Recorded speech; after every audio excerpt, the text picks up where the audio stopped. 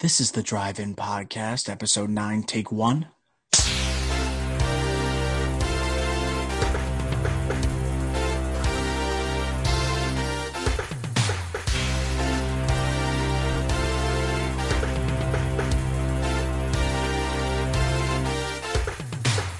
Howdy doody. Welcome to the 9th episode of the Drive-In Pod. We have a jack-up episode yet again for all you listeners with our weekly checkup. Yours truly, Dr. O. We have a review of Adam Sandler's most recent Netflix comedy, Hubie Hallloween. Then we have a trailer roundup featuring the likes of Mel Gibson and David Fincher. What a duo. And we have a top billing of our favorite side characters from Adam Sandler comedy. That last segment takes some creativity, folks. Take notes. The Driving Boys got a special one in store for you. So sit back, relax, and enjoy the 9th episode of the Drive-In Pod.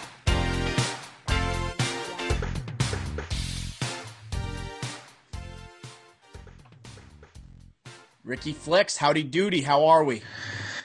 Doing great, Doc. How about you? How we doing? Absolutely fabulous. I'm enjoying a nice 3-day weekend right now. I'm excited for this review, right? I was a little hesitant going in when we were first watching Hubie Hallloween, another Netflix Adam Sandler comedy. Blah, cashing in. But I think I was pleasantly surprised a little bit by it. And we'll get into that review. Have you spent your what have you been watching, Ricky Flicks? That's what I should be asking.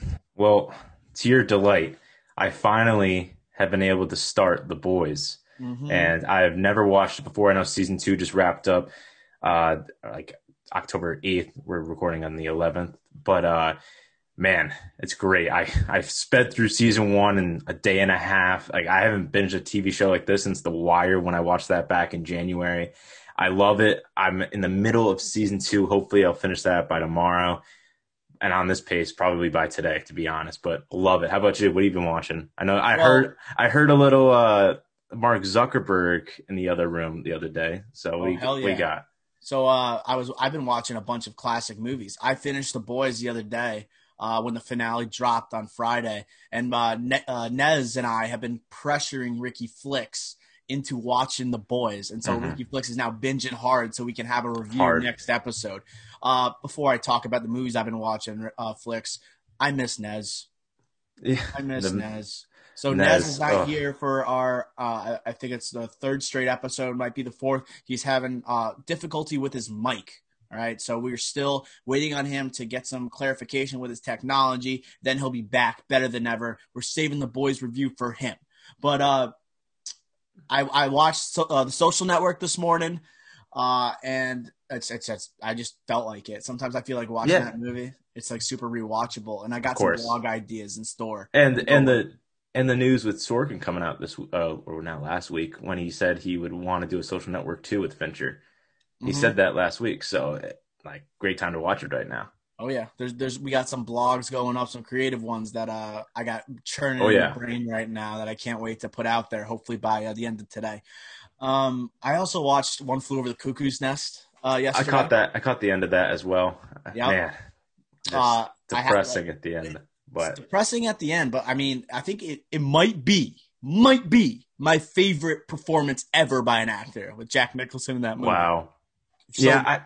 So good in that. And Dr. Ratchet, man, just all time. I think I was going through this in my mind. Nurse Ratchet, sorry. Well, Doctor, kind of. Put some respect on her name. Respect. I think in the history of me watching movies, I think she's the most hateable character of all time. I know we had that movie. We had a debate one episode, with Dolores Umbridge from Harry Potter. Oh yeah, we were debating her and Nurse Ratchet. Like Nurse Ratchet is super evil by the end of that movie, but like Dolores Umbridge is just like hateable from the moment you see her. Like Nurse Ratchet in the beginning, you kind of like grow to hate her intensely at the end. Almost as much as when Jack Nicholson starts to strangle her by the end of the movie. Yeah, that like before Jack Nicholson did that, you're like on his side the entire time, and then he did that. It's like, crap, is he insane? He might be loonier than all. He might be in here for actual reason. Right, and then what's it called? Like, there's so many countless amazing scenes I like to rewatch from there. Like when they don't get the vote to watch the World Series game, and then Jack Nicholson's watching the blank screen. He starts announcing the baseball game. Yep. And that's just there's and then like when they take the boat out or they sneak out, steal the bus. Just like, that's my. I think the basketball scene or that scene are my favorite scenes from that movie. Like Danny DeVito grabs the ball, he does an underhand, just throws it against the fence, and then Nicholson's going like, "What are you doing?" And he's like coaching, and then he's saying like, "What a ball club! What a ball club!" When she drops the ball into the hoop. But yeah, all-time movie, possibly my favorite acting performance of all time. Yeah. On Netflix now. Yes, on Netflix where I watched it. So let's go through the checkup this week. So we have a couple interesting superhero news, a couple interesting superhero stories, I should say. Then we have a bevy of delays. So let's just get the delays over with because Warner Bros. Announced a bunch of them.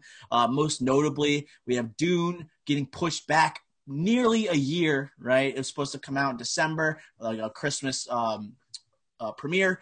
It's now being pushed back to October 1st, 2021. We have the Batman being pushed all the way to 2022, right? March 4th. And then we have Black Adam being taken off the schedule entirely by the DCEU.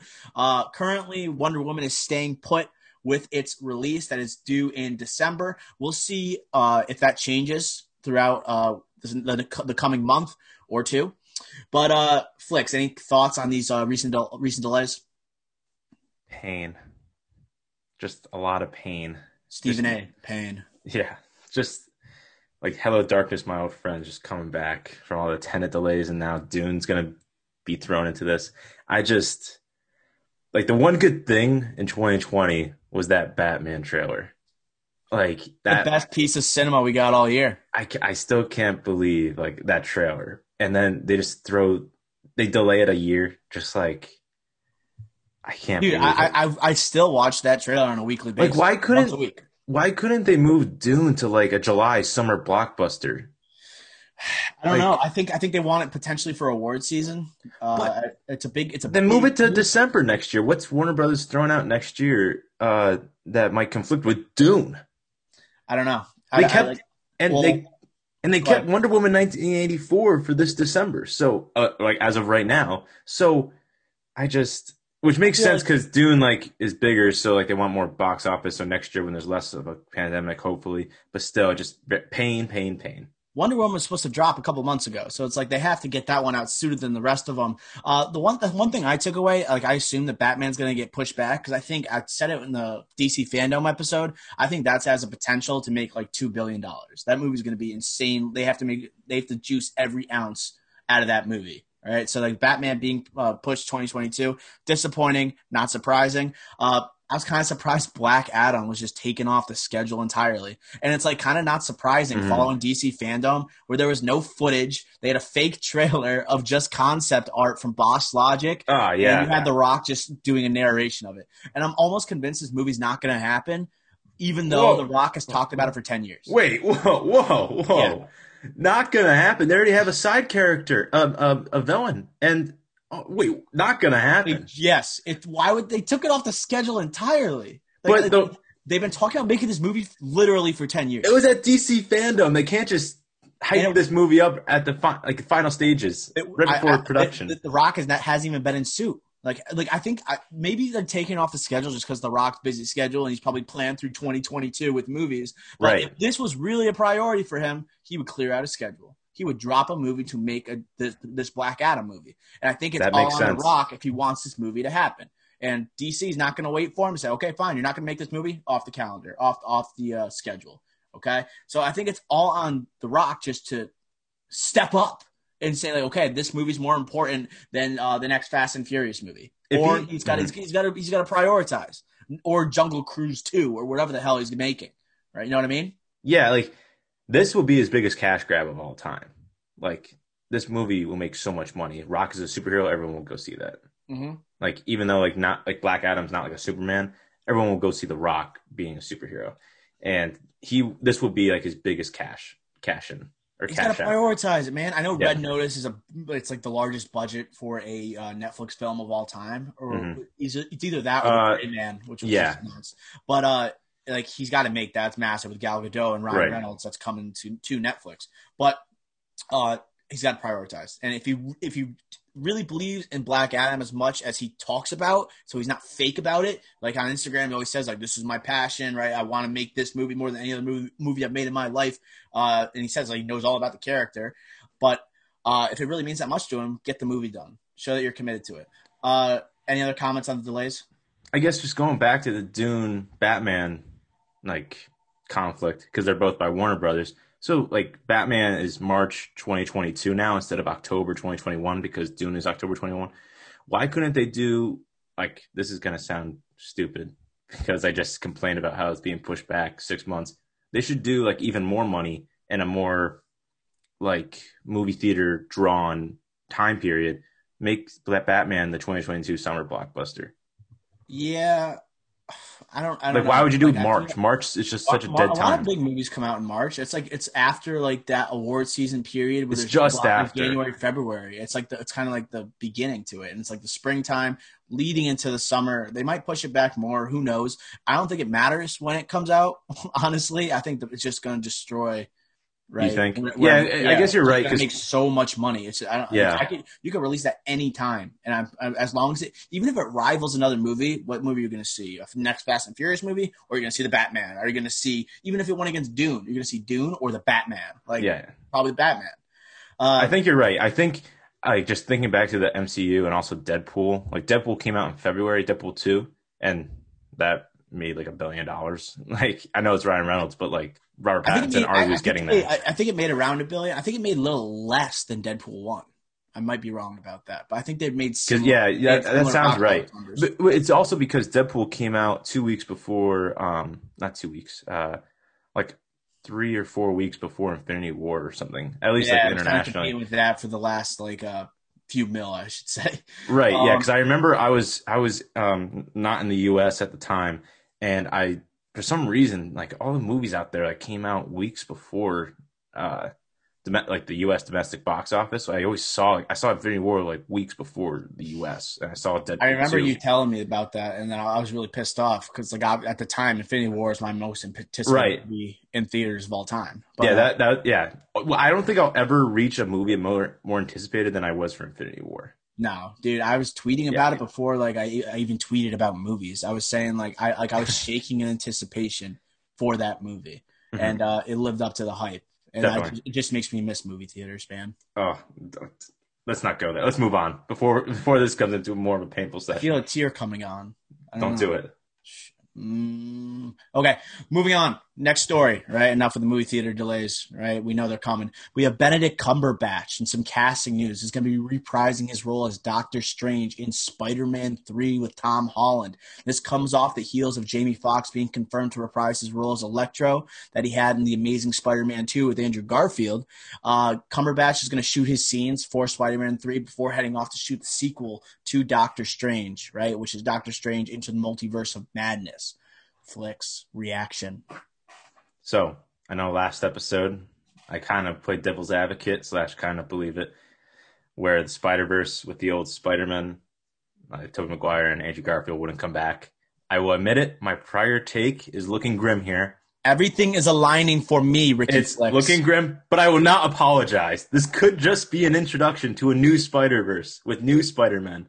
There's been no comments from Tobey Maguire, no comments from Andrew Garfield. This could just be like a new Spider-Verse. The more you say it, the more insane you sound. They're going to bring other Spider-Men in that aren't Andrew Garfield and aren't. I will die on this hill. I will not apologize. It's a way to introduce Miles Morales, maybe. They could even, yes. I think it's just going to be everything new. They can't bring them back. They just can't do it.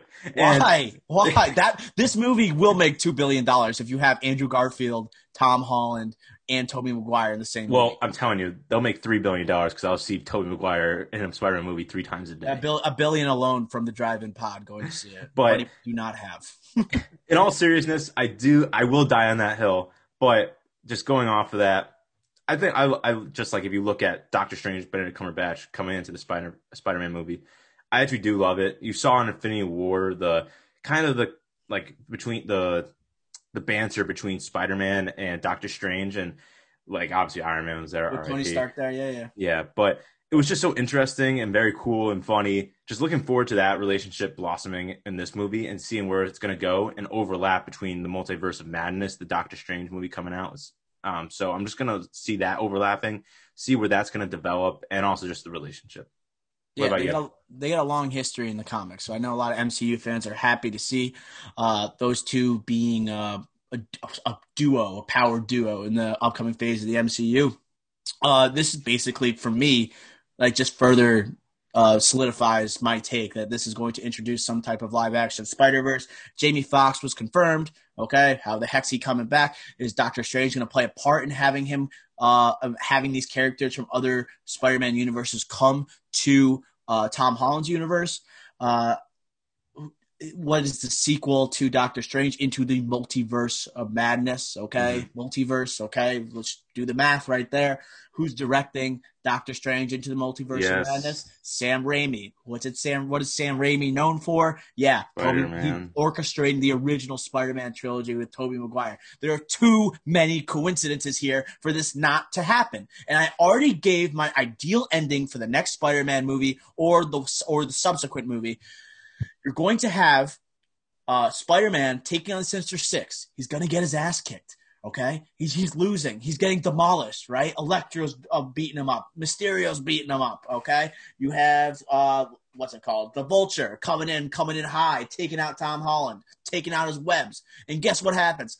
All of a sudden, behind Tom Holland, who's a broken man, you have these portals opening up in the background. Oh my God! Here comes Andrew Garfield in his Spider-Man. Here comes Tobey Maguire, right? Portals opening, Endgame style, okay? Oh, and then who else is there? Shamik Moore, who voices Miles Morales into the Spider-Verse, right? So you could have him play Miles Morales, and all of a sudden you have 4 Spider-Men taking down the Sinister Six. Incredible ending. I wrote it for you. Kevin Feige, you could have that, okay? I won't request any type of royalties, but that is the way this live-action Spider-Man movie must go. That sounds beautiful. I just don't think it's gonna happen. I'm going to die on my take. I'm gonna die on it. They're just so old. Like Tobey Maguire is so old. Like what? I guess you need old Spider-Man. Dude, Like he's in like the old and Spider-Verse. into the Spider-Verse. I know. Like the Spider-Man, he's like 40-something. And Tobey Maguire is like 40-something. You know? Yeah. So I don't know. it's all lining up, man. It seemed like such a pipe dream. If I said this 2 years ago, even if I said it like a couple months ago, you'd think it was a pipe dream. But with the magic being made at Marvel, anything is possible. But like, I also think this is just great because Doctor Strange hasn't come out with a movie in like 5 years, right? The first Doctor Strange was 5 years ago, 4 years It was ago. 2016. Yeah, 4 years ago. So I think everyone's going to see Spider-Man 3, the Tom Holland. Everyone's going to see it. This is a great introduction to Doctor Strange again, and for you to see his next movie. Like everyone saw him. Allow me to reintroduce myself. Actually, though, like it will draw people to see that movie. So it could be like a marketing thing as well, not only a comic book thing, saying, "Oh, Doctor Strange is sick. I forgot about him. He's awesome. I'm going to go see Multiverse of Madness." Slept on origin movie. Right. I totally. People were hating on it the other day. I saw on social media because Sam Raimi is like he's like a very like, well-known director, and he also has like that kind of horror-esque filmography as well. Sure. So he kind of fits into this new Doctor Strange realm that they're targeting. But people were like hating on it, the original story, and how they're gonna like how they kind of needed to stray away from that original story and go into this horror-esque style. Right. But I like the original story. I like Rachel McAdams in it. I know she wasn't in it a lot, but I really like Benedict Cumberbatch as Doctor Strange. He's the perfect fit. He looks exactly like the comic book character. And the origin movie just had it all. It had the great effects, had the future villains, and also the great villains in the actual movie, and also had the implications of Dormammu Infinity was War. kind of a letdown at the end, though. Oh God, yeah, And that it was was a just like he letdown. was beating him, but he was just in a never-ending cycle. A little soft, but like I think we're gonna get something special in the sequel. And also, just to support my live-action Spider-Verse theory, I also think they got rid of Scott Derrickson, who directed the first Doctor Strange, and he left the second Doctor Strange after he was confirmed to come back to direct it due to creative differences. And then they bring in Sam Raimi, right? Original Spider-Man trilogy. So they could pop up in the multiverse of madness. They could be there in Spider-Man 3. Eventually we're going to have all these Spider-Men back. That's that I think it's now I think almost an inevitability. That's how confident I am this is going to happen. It's Also, almost an inevitability that we're going to get all these Spider-Men back. yeah. Also, I don't know. It's like 10 a.m. here on the East Coast. I keep getting these emails nonstop during our recording. It's like 10 a.m. like a popular time for like emails to come through. I keep hearing the sound. It's just every time I talk. It's crazy. Like I keep Yeah, getting these you emails. paused there for a second. I was like confused, but it's Yeah, no, it's 10 a.m. on a Sunday, so I guess like people are yeah, preparing for the next like tomorrow's work day. Tomorrow's like on the grind to get kind of preparing, but I yeah. think they want to get it in before football too. Mm. All right, so Benedict Cumberbatch back as Doctor Strange before in Spider-Man 3 before his own sequel to 2016's film. Next, we Another one. have more superhero news. We have the Green Lantern HBO Max series being greenlit by DC, and we have characters confirmed. It's going to include Guy Gardner, Jessica Cruz, Simon Baz, and Alan Scott as the Green Lanterns, primarily focused on. And there is no confirmation of either a Hal Jordan or John Stewart in this series, although they did mention through this report, that it's going to introduce new Green Lanterns down the line. Flix, what do you think about this news of a Green Lantern HBO Max series? Very excited for this news. Green Lantern, after the Ryan Reynolds debacle, definitely they've been hiding this character. They haven't been waiting for the proper time to reintroduce this character. And with DC going through their Justice League's Batfleck stage, and now they're kind of moving on from that. Well, kind of with I know Snyder Cut's coming out next year, but still they're moving on from that. This is a great, and with HBO Max coming out now, this is a great way for them to reintroduce Green Lantern and pump original content through HBO Max. Green Lantern has so many different avenues, has so many different superheroes as the Green Lantern. It's because of the whole universe of Green Lanterns. So I think this is a great series idea. And like I said, there's so many Green Lanterns. There's so many different avenues to go through. So it's perfect for a multiple season television show. What about you, Dr. O? I dig it. I know we saw Hal Jordan with Ryan Reynolds in the 2011 movie, but I feel like it's a good thing that Hal Jordan and John Stewart aren't going to be in the show, at least to start off with. Primarily because I hope there's a focus with them in the DCEU in terms of movies. So I think there's a chance they're introduced in this series, but they're primarily going to be explored on the big screen. So I like the idea of seeing these Green Lanterns that no one really knows about, and I don't really know about, and I wrote about it in a blog. Like, I don't really know Guy Gardner. I know he's like a douchey Green Lantern. Jessica Cruz, a female Green Lantern. Simon Baz, in the first ever Green Lantern, Alan Scott. And I hope that they Alan Scott is the first Green Lantern, and he like basically comes around in the 1940s, 1950s. So I think this series will span decades, which would be pretty cool. Yes. And Alan Scott was also a noted member of the JSA or JSA. Yeah, JSA. Which is the group that Black Adam is supposedly taking on in Black Adam. So he's taking on the JSA. So it'd be cool if like Alan Scott was somehow associated with that film and also in this series. There's no confirmation how it connects to the DCEU, but with the Flash establishing the multiverse, it really doesn't matter if they announce it's a part of it or not. Anything can really go.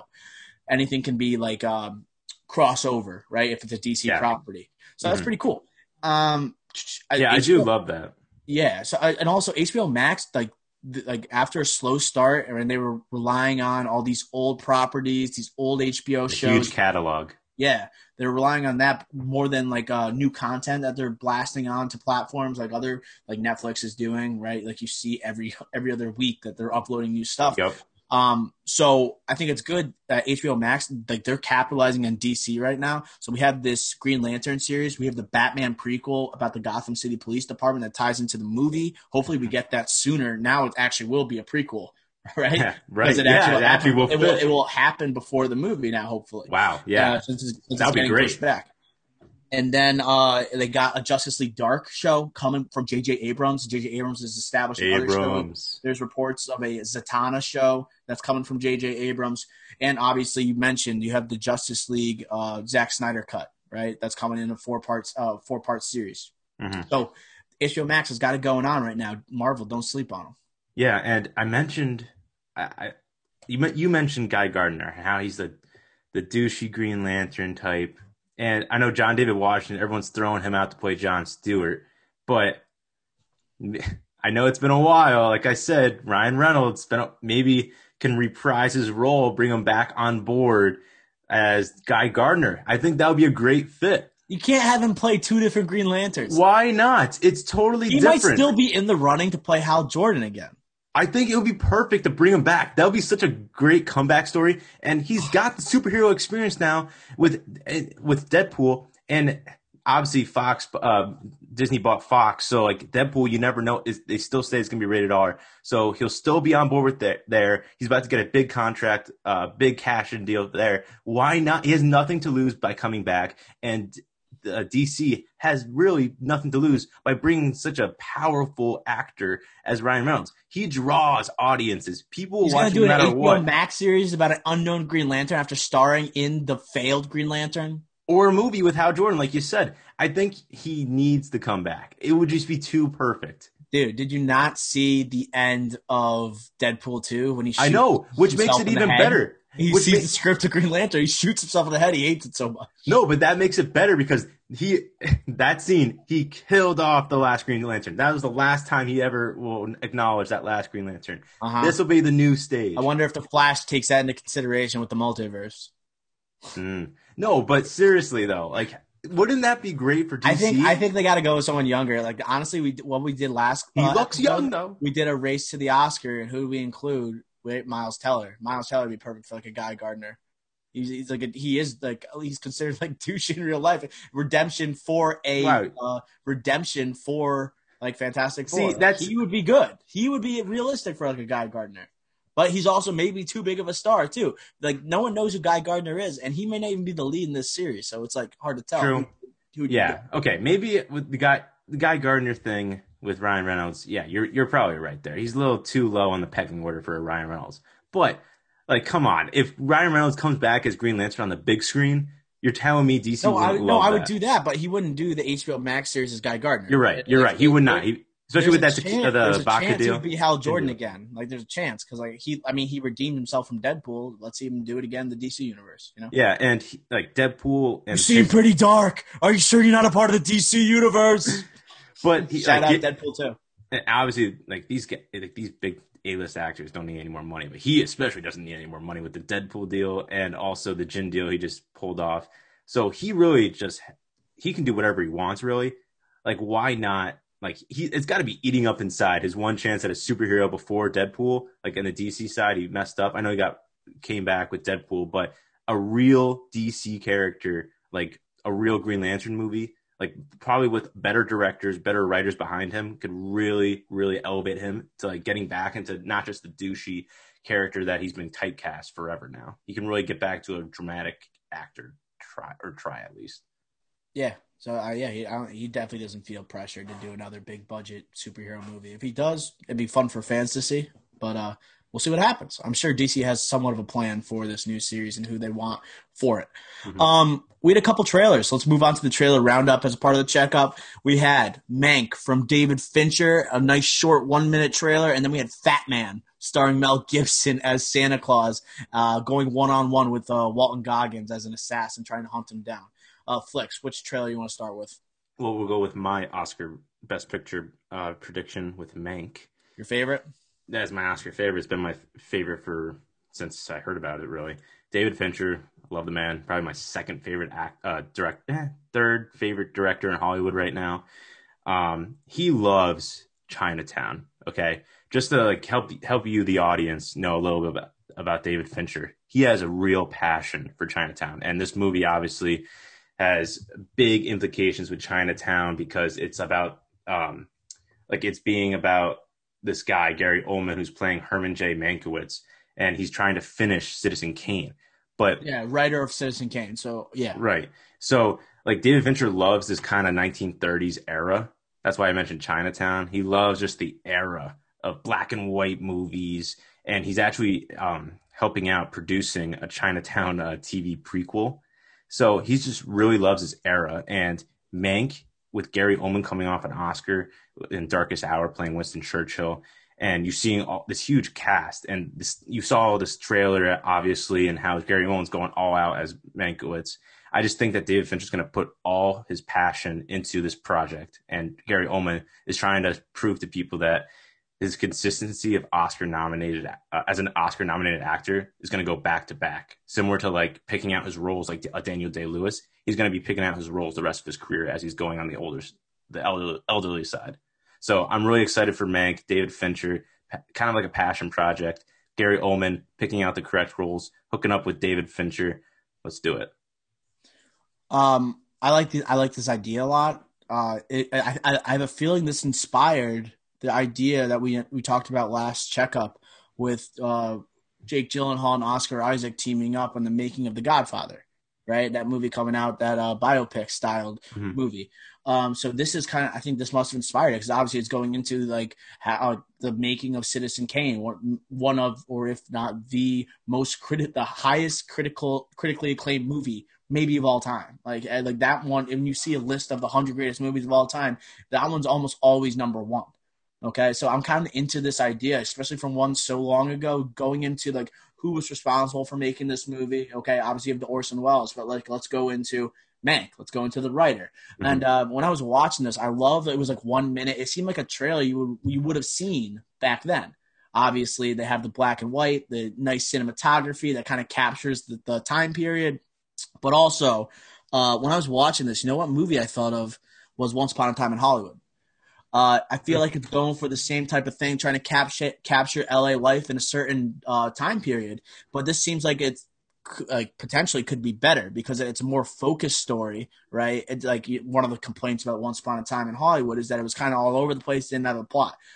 I think there's obviously clear character exploration here with Gary Oldman and a potential. I think it's almost a lock that he gets a Best Actor nom from this movie. Yeah, agreed. You're like the lead in a David Fincher movie that's going to be an award season, right? Period piece. So it's almost like a guarantee. So I can't wait to see him there. Obviously, Gary Oldman he was known as like a great supporting actor for a long time. One of the best. I think Christopher Nolan even called him the best actor he's ever worked with. And then obviously he stole the show as Winston Churchill, winning an Oscar, and now he's just getting all the great parts. Right, picking out his roles. Yeah, he already played a world-class alcoholic as Winston Churchill. So yes. I can't wait to see him do it again. Yeah, I can't wait for this movie. Now, Dr. O, Mel Gibson, Fat Man. God. So Fat Man, we got Mel Gibson playing Kris Kringle himself, a.k.a. Santa Claus, who finds himself with a hit on his head after a 12-year-old receives a lump of coal in his stocking. The plot has Mel Gibson Santa forced into a deal with the U.S. military in order to save his dwindling Christmas business. Unbelievable. Man, I think – well, I want to get your thoughts on it because I blogged about it. Well, my first thought – because I had no idea. I heard nothing about this movie. Heard no rumors about it, to be honest, of Mel Gibson playing Santa Claus until I saw the trailer, obviously. And my first thought was, wow, Mel Gibson. He's kind of like a little canceled playing Santa Claus. Beloved. He's canceled every like 5 years. Yeah, and a beloved. He was canceled before canceling was a thing. Exactly. And he's playing Santa Claus, a childhood hero. Like, it makes no sense. But then it makes perfect sense because of this type of Santa Claus, this spin on it, contract with the military. It's just such an absurd story that I usually would be on board with because of the originality and creativity of it. But it's just so ridiculous, especially with the 12-year-old storyline, as in hiring Walter Goggins as an assassin. Like a 12-year-old, like what? Like what is this turning into? And then there's the part in the trailer where he says I want his beard, like kill him and then shave his beard. Right. And bring it to me. I'm like, this is like dark for and a 12-year-old to be saying. Yeah, so super dark, weird, creative storyline that I'm not into at all. But I am looking forward just to see in Walter Goggins, like it feels like a type of movie that he could like be like the secret piece to, like the most appealing part of his comedic aspect of it, his suave comedic aspect, comedic atmosphere that he could bring to the movie. I think could be something that can really pump this movie up into viewers. So like Walton Goggins just loves playing hateable people. Like he plays a racist and two Tarantino movies with Django and The Hateful Eight. He plays the bad guy in Ant-Man and the Wasp. He's the bad guy in the latest Tomb Raider. And now you have him like as an assassin trying to kill Santa Claus. Like he loves playing hateable characters, but I somehow still love him. Like he's a great supporting actor and he's a great villain. I think I think you're right. It is a perfect casting for this dark and gritty, broken down Santa. And you have like Mel Gibson. If Mel Gibson was going to play Santa Claus, he would be unable to play like like one from the Christmas Chronicles with Kurt Russell. Yeah, I was thinking the same thing. Right, but what kind of Santa Claus would he be? One that could kill somebody, like one that's not afraid to take someone down, and it just lines up perfectly. I think it's the perfect holiday movie for 2020 in a year full of unexpected surprises. Right. And when is this coming out again, Dr. O? I don't have the date up. I'll look it up. Yeah, while you look that up, I just think that Mel Gibson he's been coming out with these weird movies, these gritty action movies. He came out with like Get the Gringo, and he's been doing a lot of movies similar to that where he's just like hunting for the person that killed his wife or something like that. This is like, all right, maybe we can get more viewers by doing something super creative, but also a holiday movie. And I think someone compared it to Die Hard and how like this would be like the best, like grittiest Die Hard movie of all time. Or a holiday Die Hard. Like, and it's like not that funny. Like it's like kind of serious. Like I was looking for some jokes here. There weren't many jokes. It looked like they seriously are looking to kill Santa Claus. There's no pulling punches, and there's no like broken up laughs in the trailer. Mm-hmm. It remains loyal to the Kris Kringle story, giving Cole right, yep. And a kid getting pissed off about it, and then he has his elves and all this stuff. But like the elves are like factory workers, and they're older in this one. Mm-hmm. And like I was just looking for some type of humor, and it was just dead on. This is all business. It's like Santa has to defend the throne. Right. And yes. But if you had to, if we bring out the thermometer predictor. November 13th, by the way. Okay, November 13th. So we bring out the thermometer predictor, Dr. O. Yeah. What would you think this will score on Rotten Tomatoes when it's all said and done? You know what? When I'm assessing this, I'm thinking of like other Christmas movies that have come out recently, and they're all like those like couples movies. If you wanted to go Last Christmas with what's her face? Henry Golding and Amelia Clark. So like those type of movies that come out every holiday season, they're usually like a 50%. They're hovering around there. I think this could be something interesting. It's a creative idea we've never seen before. I'm thinking like a 64% on Rotten Tomatoes. I think that's more positive than negative. That's a good shout. So I think there's two ways this can go. I think it can go your way in the 60s, where it's kind of like, all right, there's good action scenes. It's original, has some big time actors in it that do decently. So it's the mid 60s. Or this can go like the other way, where there's a lot of good action scenes, but it's cringy. The story might have some plot holes. And that's where I think it's going to go. I think it's going to go more towards that way. So I'm going to go more below 40, barely 38. When it's all said and done, 38. I like how we're off. Like we're very there's some disparity there. You're saying it's rotten. I'm just going to say it's not certified fresh, but it'll be fresh. Yeah, and I'm not saying I might like it, like similar to our review that's coming up next. Because I did like that, but it's not a good movie. But yeah, I don't know where. I think this is coming out in theaters, or it's just going straight to VOD. I'm not. I didn't see that. It's not a Netflix movie. I don't believe. Okay. But I think we're done. I think we should review that one for sure. Yeah. And maybe it could sneak in, and we'll consider it a Christmas classic. Right? There are there are plenty of Christmas movies that aren't like great films, but they're still Christmas classics. Like what pops to mind, like Four Christmases. Not necessarily a great movie, but I love watching every holiday season. I'll take that over a lot of Christmas classics, to be honest. Same. Yes, definitely. Yeah. Okay, that does it for the checkup with Dr. O. Okay, and the trailer roundup. We are now going to move on to Adam Sandler's new Netflix comedy, Hubie Hallloween. Okay, I'm going to give the synopsis, then we'll have a little chit-chat about it. Okay, what do you say, Flex? Let's do it. Okay, so the synopsis for Hubie Hallloween. Okay, it's October 31st, in Salem, Massachusetts, in a town's eccentric, devoted community volunteer and the good-natured object of his fellow citizens' derision and meanest pranks, finds himself in the midst of a real investigation for a real murderer. That's some intense vocabulary for a synopsis. Hopefully it made sense to the listeners. Intense for an Adam Sandler comedy.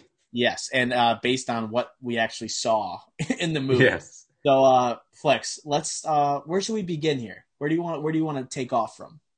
So this is going to be spoilers. Like, just go see the movie if you haven't. Like, it's an Adam Sandler Netflix original. Yep. Like, spoilers.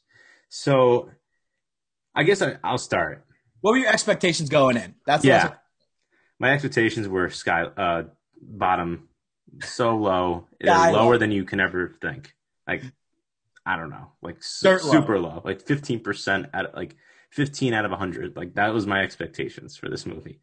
But I think just because my expectations were so low, and then all these cameos from the Sandler verse and these side characters. Instead of been called Hubie Hallloween, enter the Sandler verse. Well, like that would have been insane if they even had more, like a Shooter McGavin type cameo as well. If they just could fill it with even more cameos. But I feel like the low expectations mixed with the nostalgia they put in with all these cameos, I feel like it just made me like happy, which is honestly the point of an Adam Sandler movie, is to make you laugh and make you like reminisce about like all his other Adam Sandler movies as of recent times with this new Netflix deal.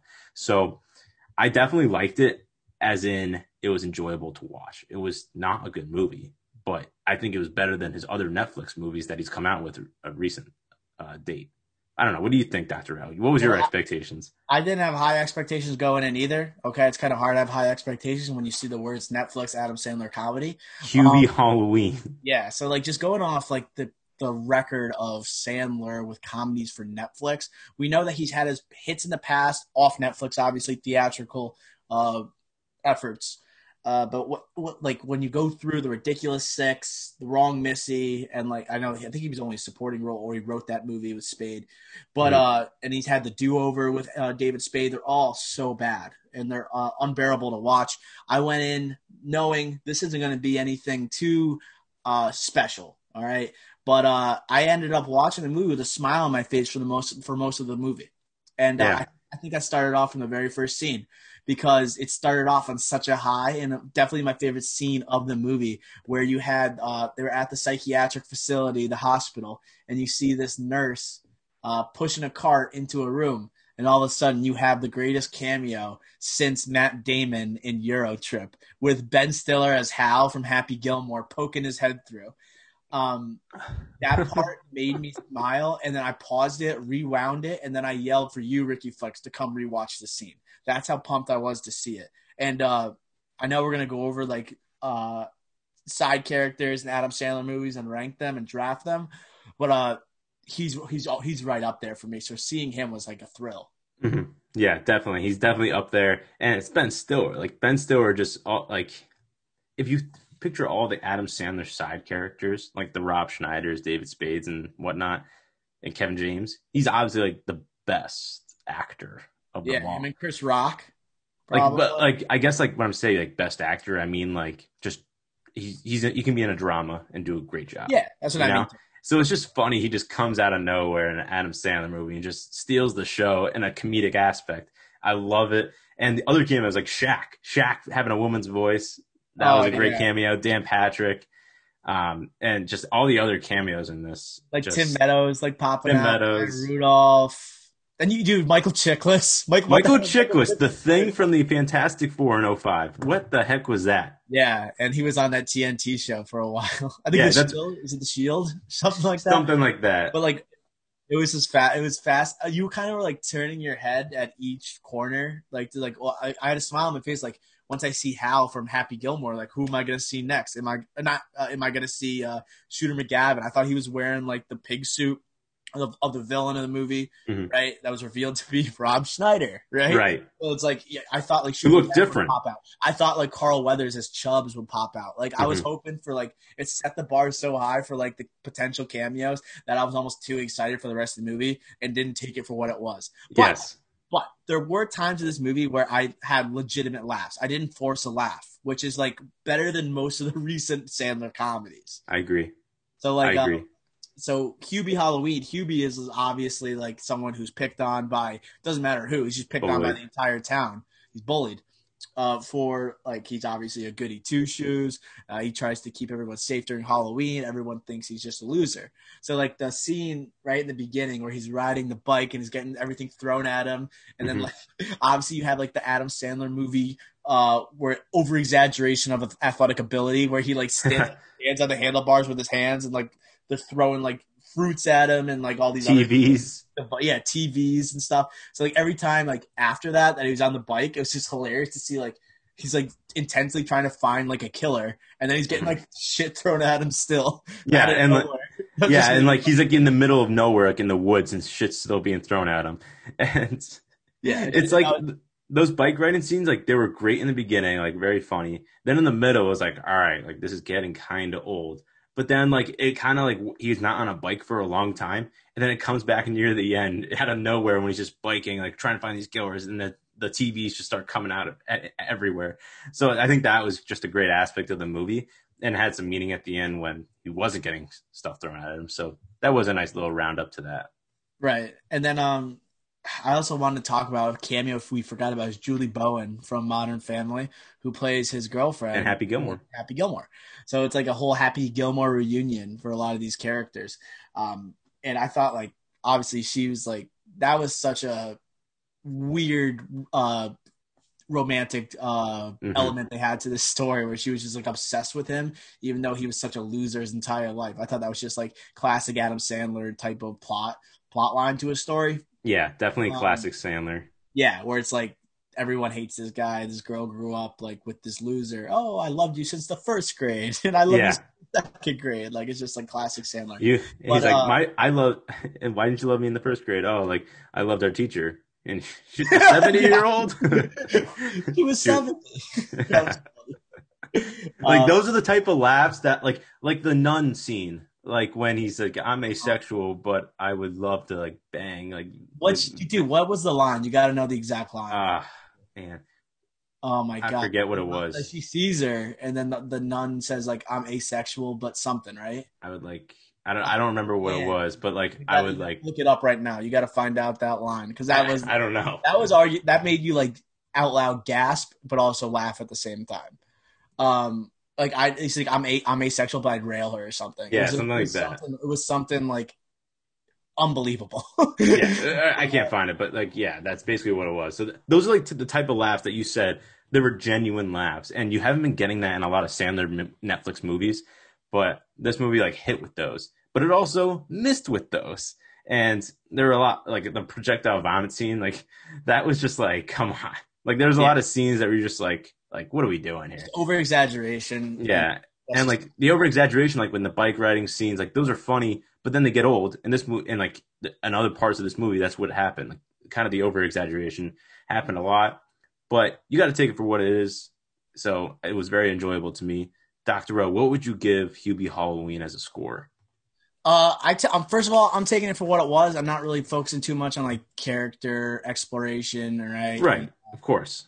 Like obviously not going too much into plot holes and everything like that. But I give it a 55. I thought it was enjoyable. I had a smile on my face when I was watching it. I thought it was a more enjoyable Adam Sandler comedy. It was more of a return to form from like his 90s comedies, and I think it was just also it was fun to watch, just flat out for the cameos.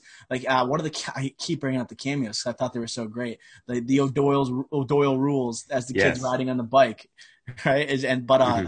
Then you had like the stupid tropes in every like Adam Sandler movie, and you had like we also had what is it, the thermos that did all Yeah, the this. thermos. That was like that could like basically do anything. That was Yeah, basically was a on me. weapon. Yeah, Like, it just did everything, and just that was like kind of like a okay. We're back to like Netflix Sandler movies with yeah, that thermos thing. But yeah, I gave it a 55. Enjoyable, better than his usual, and a good popcorn flick during Halloween time. yeah, definitely. For me, I'm gonna give it a 51. So 51.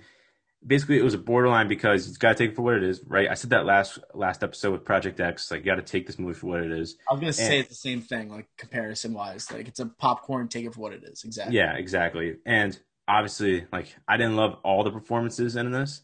Like I didn't really like Steve Buscemi in this or Ray Liotta at times for Ray Liotta. But overall, I thought it was just a great movie just to watch, especially during Halloween time. But even not, it's just a funny movie.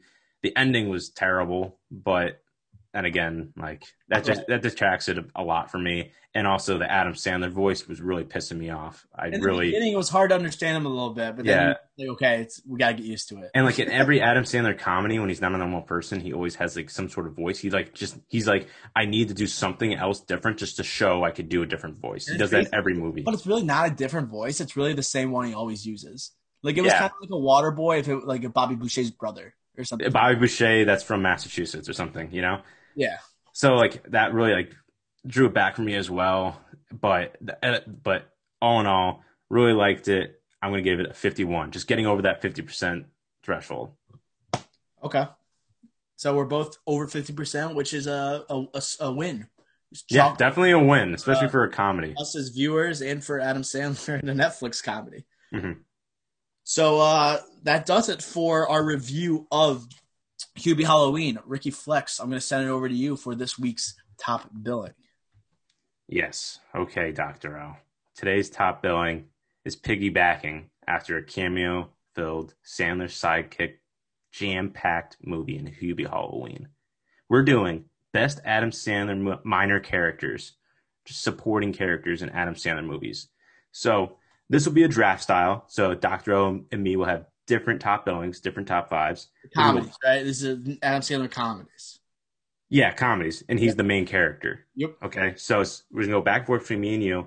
And Dr. O has to, Adam Sandler, not Dr. O, has to be the main character of the movie. So I would love to be in a Adam Sandler movie, though. That would be great. Yeah, just to be like a background character. I think I could have some type of maybe a one-liner, right? Coming back at one of the high school kids featured in the Adam Sandler movie, like the Will Byers and Hubie Hallloween or something. Oh yeah. Oh, I didn't like him in this either. That was bad. And the Hubie Hallloween, like you mentioned this during the movie, you wanted him to like grab the dodgeball and be like, just like in Billy Madison. Now you're all in big trouble. Yeah. Right. And then at the end in the credits, they did show that, so that was cool. But back to the top billing. I'm going to roll a die since I don't have a coin. I'm going to roll a die, Dr. O. You're going to guess odds or evens. Okay. And if you guess right, you get the number one pick. If you don't, I get the number one pick. Okay. Ready? Yep. Call it. Odds. It is odds. Okay. Dr. O, it was a 3. I lost it. A 3. Here you go. For proof. You get the first overall pick. I'm not happy about it, but you have the honors. Shooter McGavin, number 1. Yeah. Shooter McGavin, I think I have like a list. My draft board, I think, is running around 25 names. Yeah, there's too many. I went 25 deep, but I thought right when we talked about doing this top billing, I thought Shooter McGavin would be my first pick automatically. Christopher McDonald, one of the great movie villains of a comedy, maybe the best movie villain for a comedy of all time. Yeah.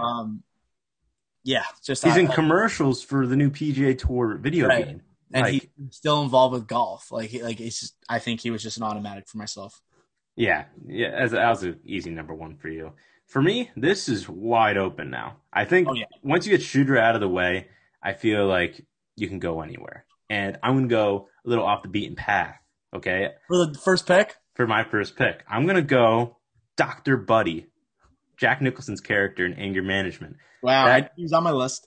I think if you just go over your prospects, your big board here, like just pound for pound, I think the best overall performance, not only in a comedic aspect, but just in acting and the movie in general. He was so influential in that movie. And I think just what sums it up is the singing scene on the bridge where he's singing and joyful. I feel pretty. Right. And then the driver on the other car pulls up next to him and like starts shouting at him, and Jack Nicholson's like, "Shut up and drive." So and like Sandler's like not even the most eccentric in that movie. It's probably Nicholson's character that's like the craziest. Yeah, he steals the show. The show. That's a good pick. And then like the scene at the bar is like, go hit on that girl and like pick her up. and Right. stuff like that. Oh, yeah. So I thought it was great. My first overall pick would be Jack Nicholson, Dr. Buddy, anger management. All right, Love over it. to you. I'm gonna stick with Happy Gilmore. I'm going with Hal. I gotta go with Hal. Yeah, I knew you The were going to great do that if I cameo. didn't pick it. Yeah, 100%. Hubie Halloween. Actually, I was torn between two. I'm not going to reveal the other character, obviously, because they might be on the board later. But I thought Hal was the funniest part of Happy Gilmore, personally. Like when you think of like him telling Happy's like grandma to shush. What's grandma's name? I don't remember. But him putting his finger over Francis? his mouth, telling her to shush. Uh, what is it? Is it no? Francis? But then he's giving her the slitting of the throat, Yeah. and then and then the one-liners Well, your were back's going to incredible. hurt because you're on landscaping duty. Yeah, like she's saying like her hands hurt from sewing, and he goes like, "Oh, well, guess what? Now your back's gonna hurt because you're pulling landscaping duty." And like the delivery is just so funny. And our dad would say that line to us like nonstop growing up. Like if we came in Nonstop. from like chores on a Saturday, we would come in and we'd be complaining like we've been picking up sticks all day. Our back hurts from like or whatever. Our hands hurt from picking up all these logs. And then our dad would be like, basically say the same exact line. Yeah. And he would laugh before he even said the line. It was so funny. Mm-hmm. Yeah, great pick, Hal. Like I wanted to pick him, but I wanted to pick someone that like kind of stole the show from Sandler. Uh-huh. And Jack Nicholson just did that for me. But that's a great pick, especially with Hubie Halloween on the back, piggybacking after Hubie Halloween. Great pick. My number 2 pick, this is a tough one, but I'm going to go with Chubbs. Chubbs, just influential character in Happy Gilmore. There's a little trend here. 3 out of the top 4 picks have been Happy Gilmore. So you see that trend. Happy Gilmore, arguably the funniest movie. Best comedy? Best comedy from Sandler? Yeah, it could be the best comedy. We should do it. We will do a top billing of Sandler comedies at some point. But Chubbs, just going back to him, just unexpected greatness from Chubbs in this movie. Carl Weathers kind of bringing him. This is post football days for Carl Weathers. Post Rocky. Like he came back with Happy Gilmore, and he was a golfer. Just unbelievable. I know you could pick a million other people from Happy Gilmore because all the cameos in this, all the side characters are great. But Chubbs after Hal and Shooter, I think is just clear number 3. So my number 2, Chubbs. Okay. I'm gonna divert from Happy Gilmore. Chubbs is a good pick. Like he's a classic Adam Sandler character. And arguably the first character you think of in Happy Gilmore other than Shooter and Happy. But I'm going with Mama from Waterboy. All right. Kathy Bates. Yeah. She was super quotable. Kathy Bates is just such a wonderful actress. Like her in Adam Sandler movie is just hilarious to think of.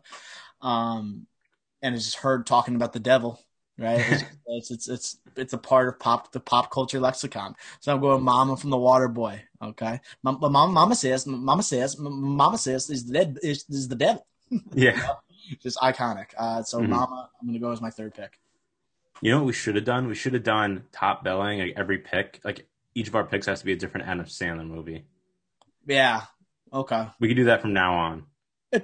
Like I got a long list here. Yeah. But my number 3, I'm picking this because I'm afraid it's going to be gone by the next pick.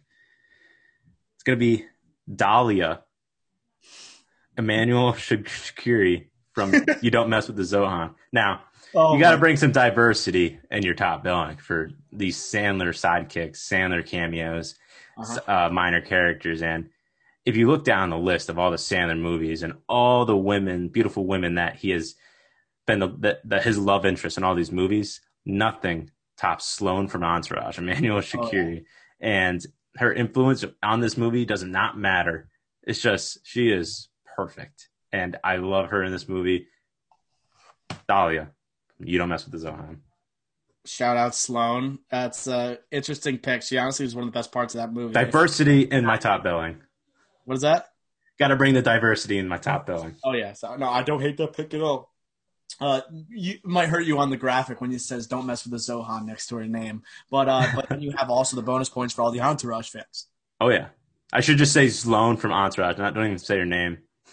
I personally think I'm going to kick your ass in this bracket after this next pick. Okay, go ahead. Frankenstein.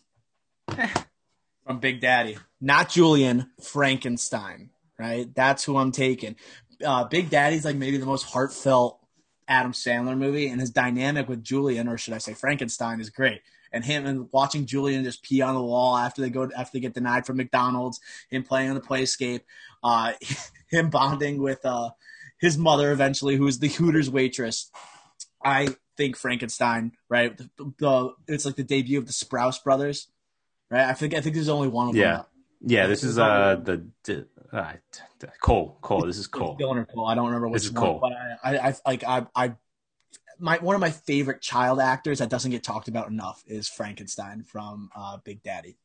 Yeah, I like how you specified Frankenstein. Good pick. I did not even have that on my big board, so I'm glad that you picked that and saved me this pick. I'm going to pick Ula, Rob Schneider from 51st States. Like, how is he available at number 8 overall? I don't know. But Ula, just a great character. Is the classic Sandler character where there's no really storyline to him. He's just funny. And that's like Rob Schneider in every Adam Sandler movie, just that random guy that's hilarious. And I don't want to say any more in case you might pick another Rob Schneider one. But just great character, just so quirky and weird, but perfect for a 51st Dates vibe. And it was just perfect for this movie.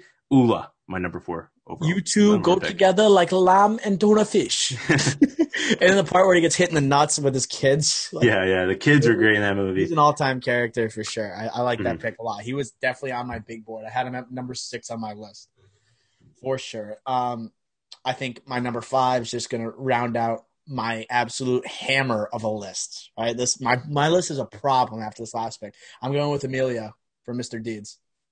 Right. That's a good pick. I'll put on your socks. On my big board. Yeah, so Emilio wasn't? Oh, my God. No, he was. Oh, he was? Oh, I thought he said it wasn't. But he was. I probably like the best side character in Mr. Deeds, other than an honorable mention I'm going to say. But you don't mess with the Zohan with John Turturro? Oh, yeah. Yeah, he's the villain. He's the villain in it. I haven't seen Zohan in so long. That movie's underrated, I'm telling you. Yeah, I know. No, it's very funny. No, it is very funny.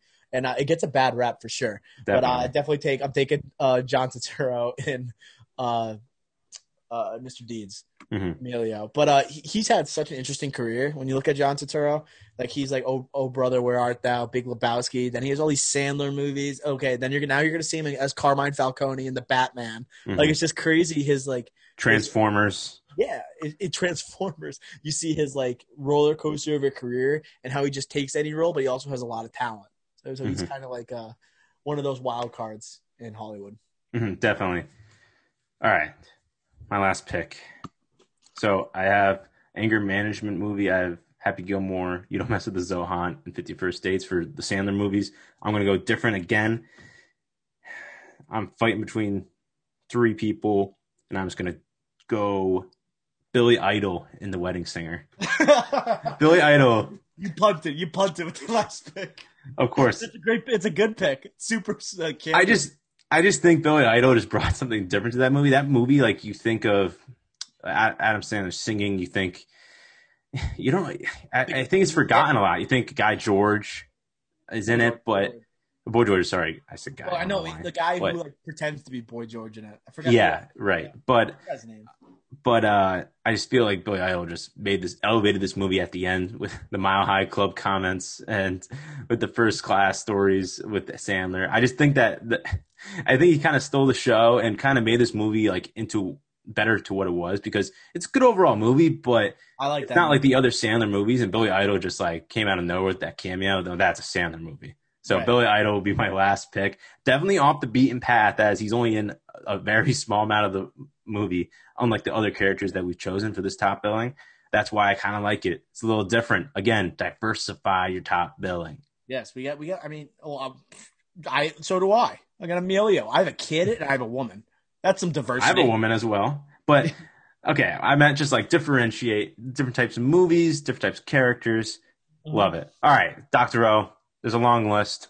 What are some like key people that we've missed or that were high up on your big board that wasn't picked? I thought like it was really hard to leave this one off, but Veronica Vaughn not being in the top 5 is I picked not funny. She doesn't bring anything to the table, but she's so hot and such an icon from back in the day. Yeah.